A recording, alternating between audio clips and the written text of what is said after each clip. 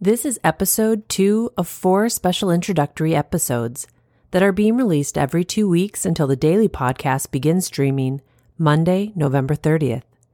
Please subscribe now so that you never miss a day. Find us on most podcast streaming services as I Will Be Your Church podcast or on our website, iwillbeyourchurch.com. Don't let your hearts be troubled. Trust in God and trust also in me. I am leaving you with a gift, peace of mind and heart. My own peace I give to you, and the peace I give is a gift that the world cannot give you. So do not let your hearts be troubled, neither let them be afraid. Stop allowing yourselves to be agitated and disturbed, and do not permit yourselves to be fearful and intimidated and unsettled. John 14:1 and 27. So we see the peace the world tries to offer us, a fragile peace that's easily broken at the hands of sinful men and women, politicians who in their humanity make promises of peace and restoration and then break those promises time after time on both sides of that divide. We see them scrambling to create peace treaties in public that are broken by boardrooms in secret. And we have watched this happen for millennia. And yet we foolishly keep expecting and hoping that men and women will not fail us in bringing peace.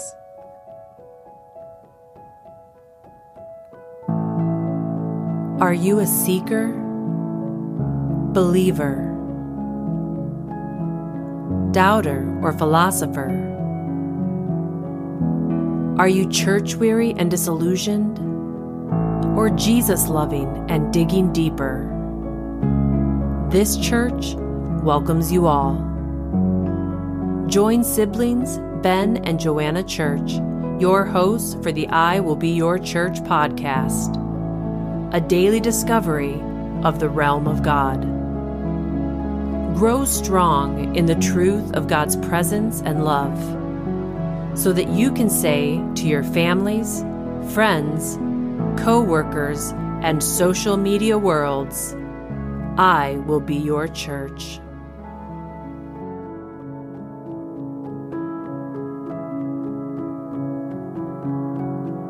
Jesus said, "Don't imagine that I came to bring peace to the earth. I came not to bring peace, but a sword. I have come to set a man against his father, a daughter against her mother, and a daughter-in-law against her mother-in-law. Your enemies will be right in your own household." Matthew 10:34 through 36. At first glance, this scripture may not feel like good news, but let's dig in and discover a peace that is stronger, that goes deeper, and lasts infinitely longer than the peace the world is asking us to seek after and be satisfied with. Why would Jesus, who came to bring good news and the spiritual unifying of all people, regardless of gender, race, religion, or culture, why would he say that he is wielding a sword of division? As we head into the U.S. elections, in your homes, your schools, your workplaces, communities, social media feeds, the nation, and even the entire world, we are watching this scripture be played out in real time. A sword has been taken to us. There doesn't seem to be peace anywhere around us as we look at the world. Truly, it seems as if our enemies are actually the people in our very households. But let's look at what the actual purpose of that sword of Jesus is all about. Hebrews 4:12 says, "For the word of God, which is Jesus, is alive and powerful, sharper than the sharpest two-edged sword, cutting between soul and spirit, between joint and bone marrow. It exposes, that sword exposes our innermost thoughts and desires." It's the unborn spirits, the unrenewed souls. It's the hearts and minds filled with hate and anger and lust and greed and unforgiveness that his sword exposes. His words, which are his sword, exposes our intentions and motives, what we say versus what we do. His sword lays us bare. And right now, that is what we are witnessing in our own lives, in our relationships, our homes, and in our world. We are seeing the hearts of mankind laid bare. And it isn't a pretty thing, and it's not peaceful, but it is necessary. Because what remains hidden in darkness just festers and rots us from the inside out. And the rot of human hearts becomes the breakdown of all of society. But when we shine light on our hearts and expose that rot, and then allow the living and powerful sword of Jesus to come and separate that rot from our spirits and souls, it can be dealt with and taken out of us. I would think in this culture, Joanna, people would say that that's hateful, wouldn't they? Possibly, even though those themes loving. And those ideas, right? Correct. So, but in our culture today, those would be considered hateful themes and ideas, when in reality, it's true love and true compassion, really, that the Lord is not willing to see his creation, which has been separated from him. He's not willing to keep it in that state. He wants us healed. He wants us reconciled to him. In fact, in so much that he gave his only son, and died on a cross so that we could be reconciled to him. And we shouldn't want to keep those things inside of us. And isn't that the interesting thing, is that as humans, we're seeing how trying to keep hold of the very things that are inside of us that his sword of living truth is trying to expose and reveal and cut away from us. Those things are what are killing us and killing our relationships. And they're what are making the people in our own homes our enemies. Because we can't get past the hate. We can't get past the anger. We can't get past the unforgiveness that's in our hearts, which is why we need the sword of Jesus to come. That's right. And pierce our hearts. It's like a doctor. Is it hateful for a doctor to diagnose you with cancer and then to tell you the remedy is radical surgery? It might to feel remove part of your moment. body. Right. But what is it? It's healing. It's love. It's compassion for a sick individual. It would really be hateful for a doctor to know you had a sickness and not confront you with it and not diagnose you and then not recommend a course of action that removes that sickness from you in some way. Well, you see how we're backwards right now. So if that's the case, if our culture is backwards, how much more then is this scripture relevant to us today? That the Lord is sending a sword to our lives, to our culture. It's not that he's causing chaos, that maybe some people might misunderstand this, that his sword is supposedly causing chaos or it's destroying things. No. If you read verse 39 in that same chapter, this is the real key of it. To save your life is to lose it, and to lose your life for my sake is to save it. So for us to then turn from our own ways and our own sickness and our own depravity and turn towards him and the sacrifice and the blessing that he's given us through his death and resurrection, that is saving our own lives. Yeah. It's the answer. We're looking for the answer, and he's telling us that is the answer. And here's the other side of that sword. And that's why he says about a man's own family will be his foes. You cannot live for God and not have the world hate you. Because do you want your sins exposed?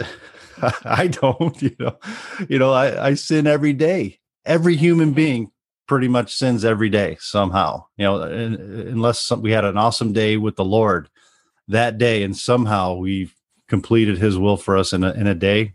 Awesome. Right. But how can you say that every thought was for God that day? Or every word spoken was his perfect will? I don't know. I don't know if I can say that. But if you're living for God, the world is against you. And Jesus said, don't be surprised. If they hate you, they hated me first. And so there's the other part of that two-edged sword. At first, it cuts us and exposes us, and it's trying to bring healing in our own lives and reconciliation. But then on the other hand, it brings the whole world down upon us.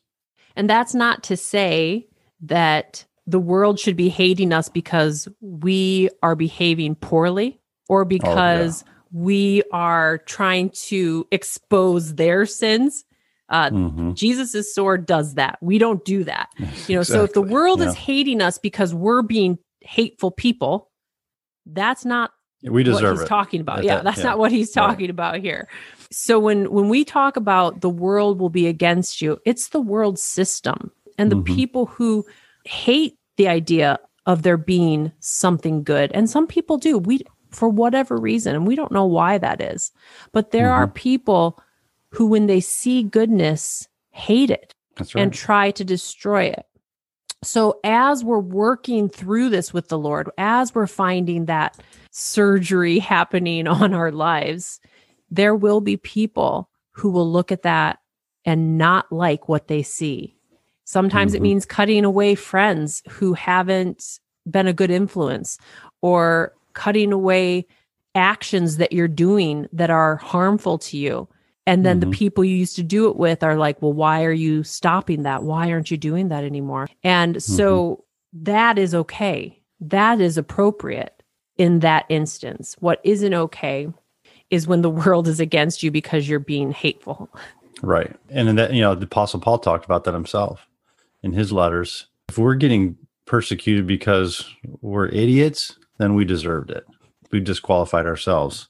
But I actually had a close friend a believer, he got into hanging out with some friends in the world, started kind of going down the world's path, hanging out with these guys, and started getting into some situations that he knew just weren't of the Lord. And finally, he got convicted of that. The Lord said, "Are you gonna go that way, or are you gonna follow me?" And he kind of got in deep with these guys, right? Became their best buddies, and all of a sudden now they're into stuff. He's finding himself, oh my goodness, I don't want to be involved in this stuff. And he had to make the choice. He had to walk away from that group of good friends now.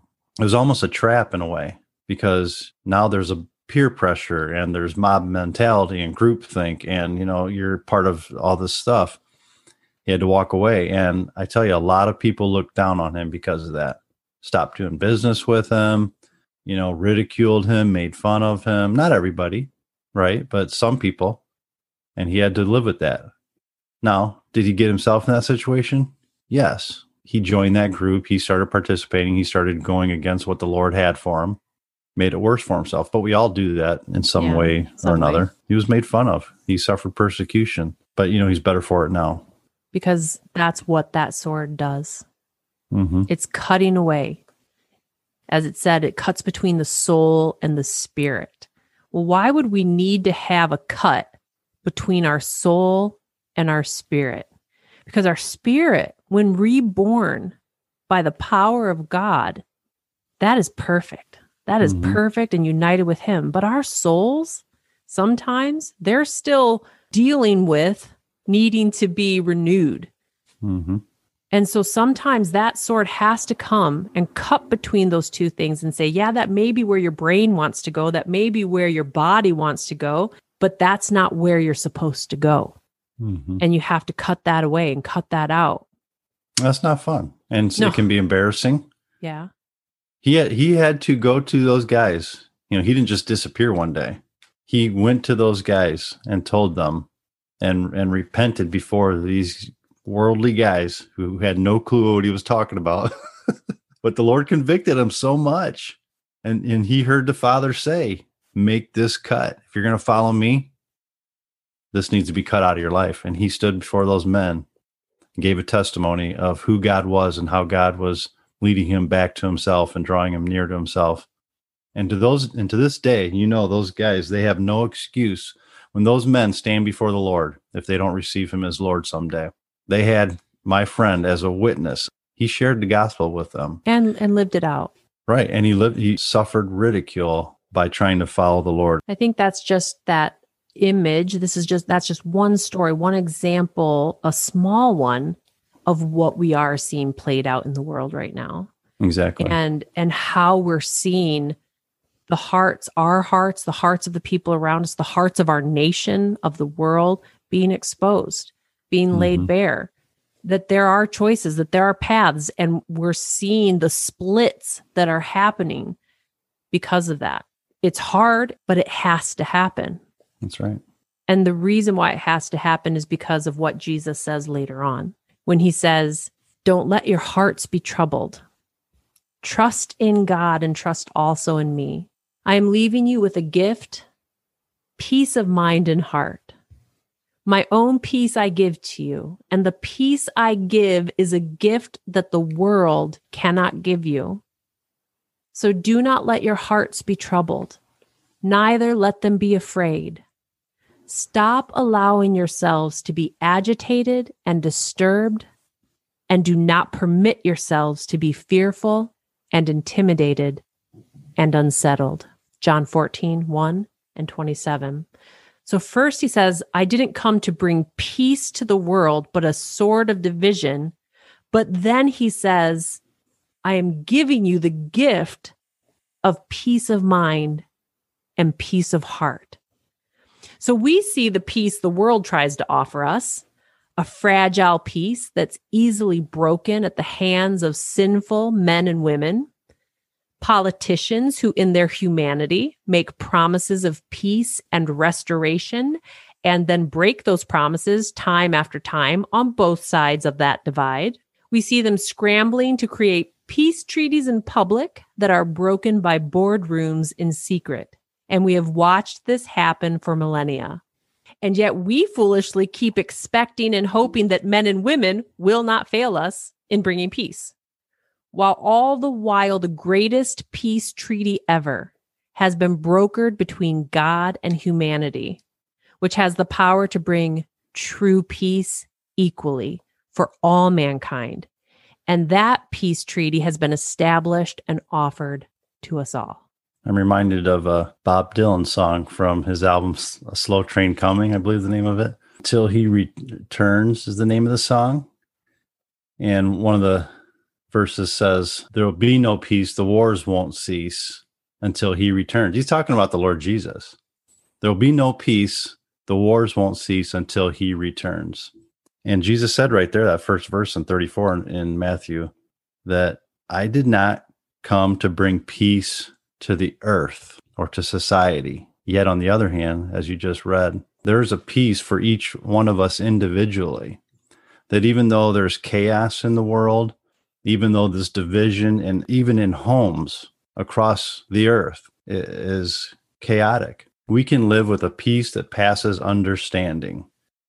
I'm reminded of that song, the old hymn, It Is Well With My Soul. And actually, we just sang this in Sunday church recently. The man who wrote that was on a ship, and his wife and children had passed away. And even though sorrows and sea billows were rolling, whatever my lot, you have taught me to say, it is well with my soul, because the Lord provides that peace for us. That even in death in families, a division in families, our country's in chaos, wars, rumors of wars, economies crashing, diseases raging rampant, we stand before the Lord in peace in our hearts and in our minds. The world cannot say that. You know what the world's response is, Joanna? Burn down the cities, destroy the economy, ruin the lives of everyone in the world, and try to let tyranny reign over. That's their response to the chaos, because they're going away from the Lord. The beauty is that the Christian's response, it is well with my soul. And that's awesome. And that's what I strive for every day.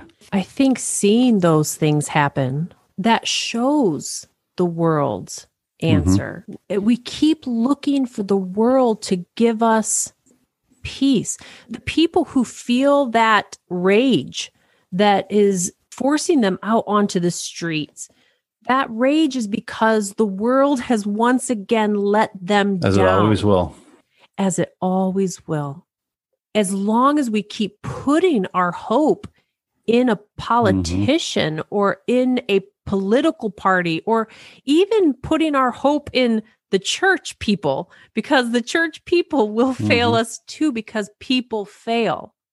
But the promise of Jesus, that he is giving us a peace that is eternal, that will not fail us, that will take us through the the hardest situations.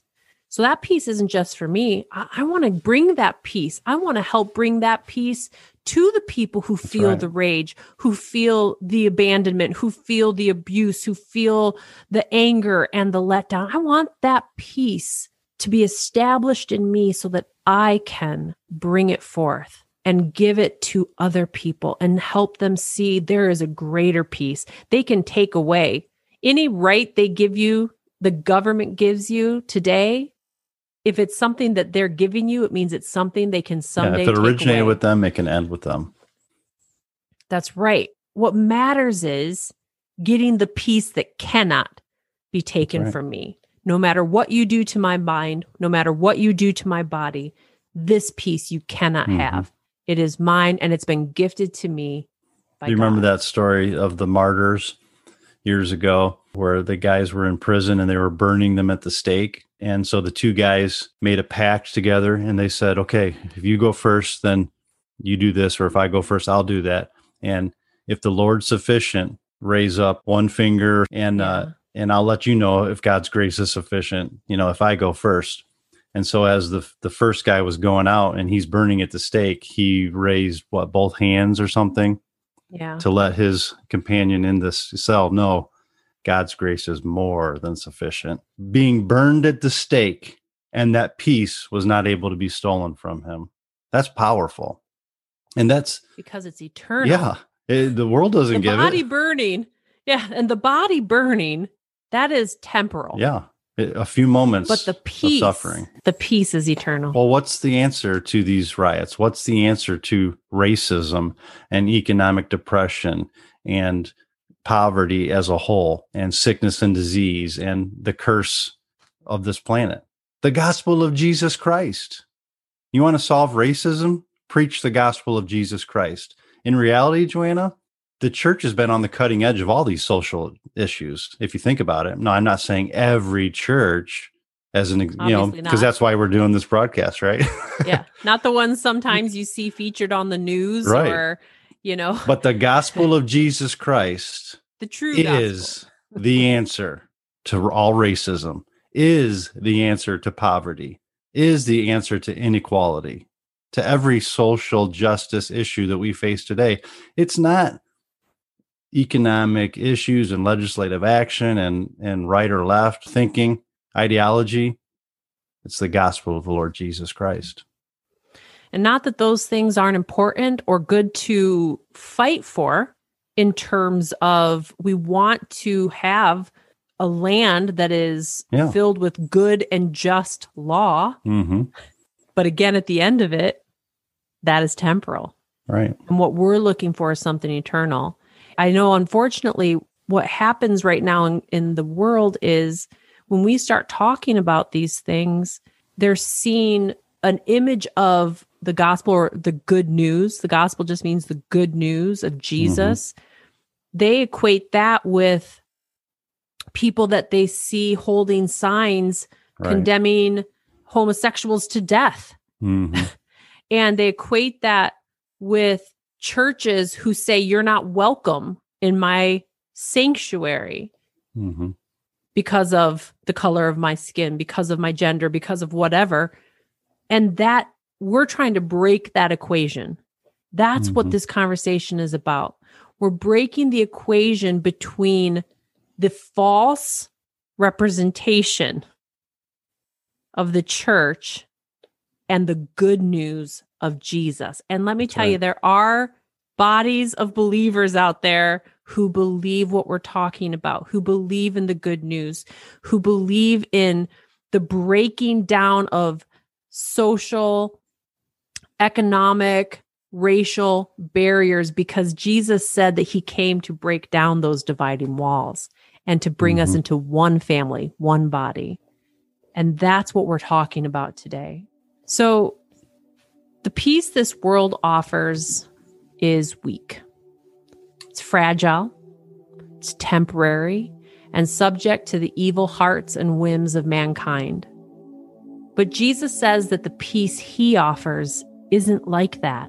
His peace is strong, eternal, and has the power to change the hearts of men and women. He may use his sword to pierce your heart open so that he can expose the rotten and broken and dark places. But once he has pierced them and separated them from you, he will fill you with his gift of peace. And people filled with the peace of God can overcome and change the entire world. But also be prepared. Sometimes when you find freedom from this world's way of looking at things and gain this peace, the people closest to you may not like it. Sadly, as Jesus said, the people of our own households can become our enemies when they see his peace working in our lives. But friends, quit looking to the world to bring peace. The world will always fail. Ask God to bring peace into your heart and into the hearts of your loved ones and the hearts of your enemies through Jesus and his powerful word. Then receive it and go out into the world and become peacemakers who change the world from the inside out. Well, my prayer for everyone listening, that today you would just respond to the heart of God towards you through the cross of Jesus Christ. He loves you and he gave his life for you. I would pray that you would repent or turn from evil ways and that you would turn towards the Lord Jesus Christ and his love. I would pray that you would embrace the power of the Holy Spirit and the truth of God's word. And lastly, I would pray that you would be a willing doer of God's will in your life and in your world. So go out and do it. If you feel blessed by the I Will Be Your Church podcast, please subscribe so you never miss a day, and then share it with your friends. Check out our website, iwillbeyourchurch.com, to learn more about us, check out Ben's blog, connect with us on social media, and become part of this church family movement.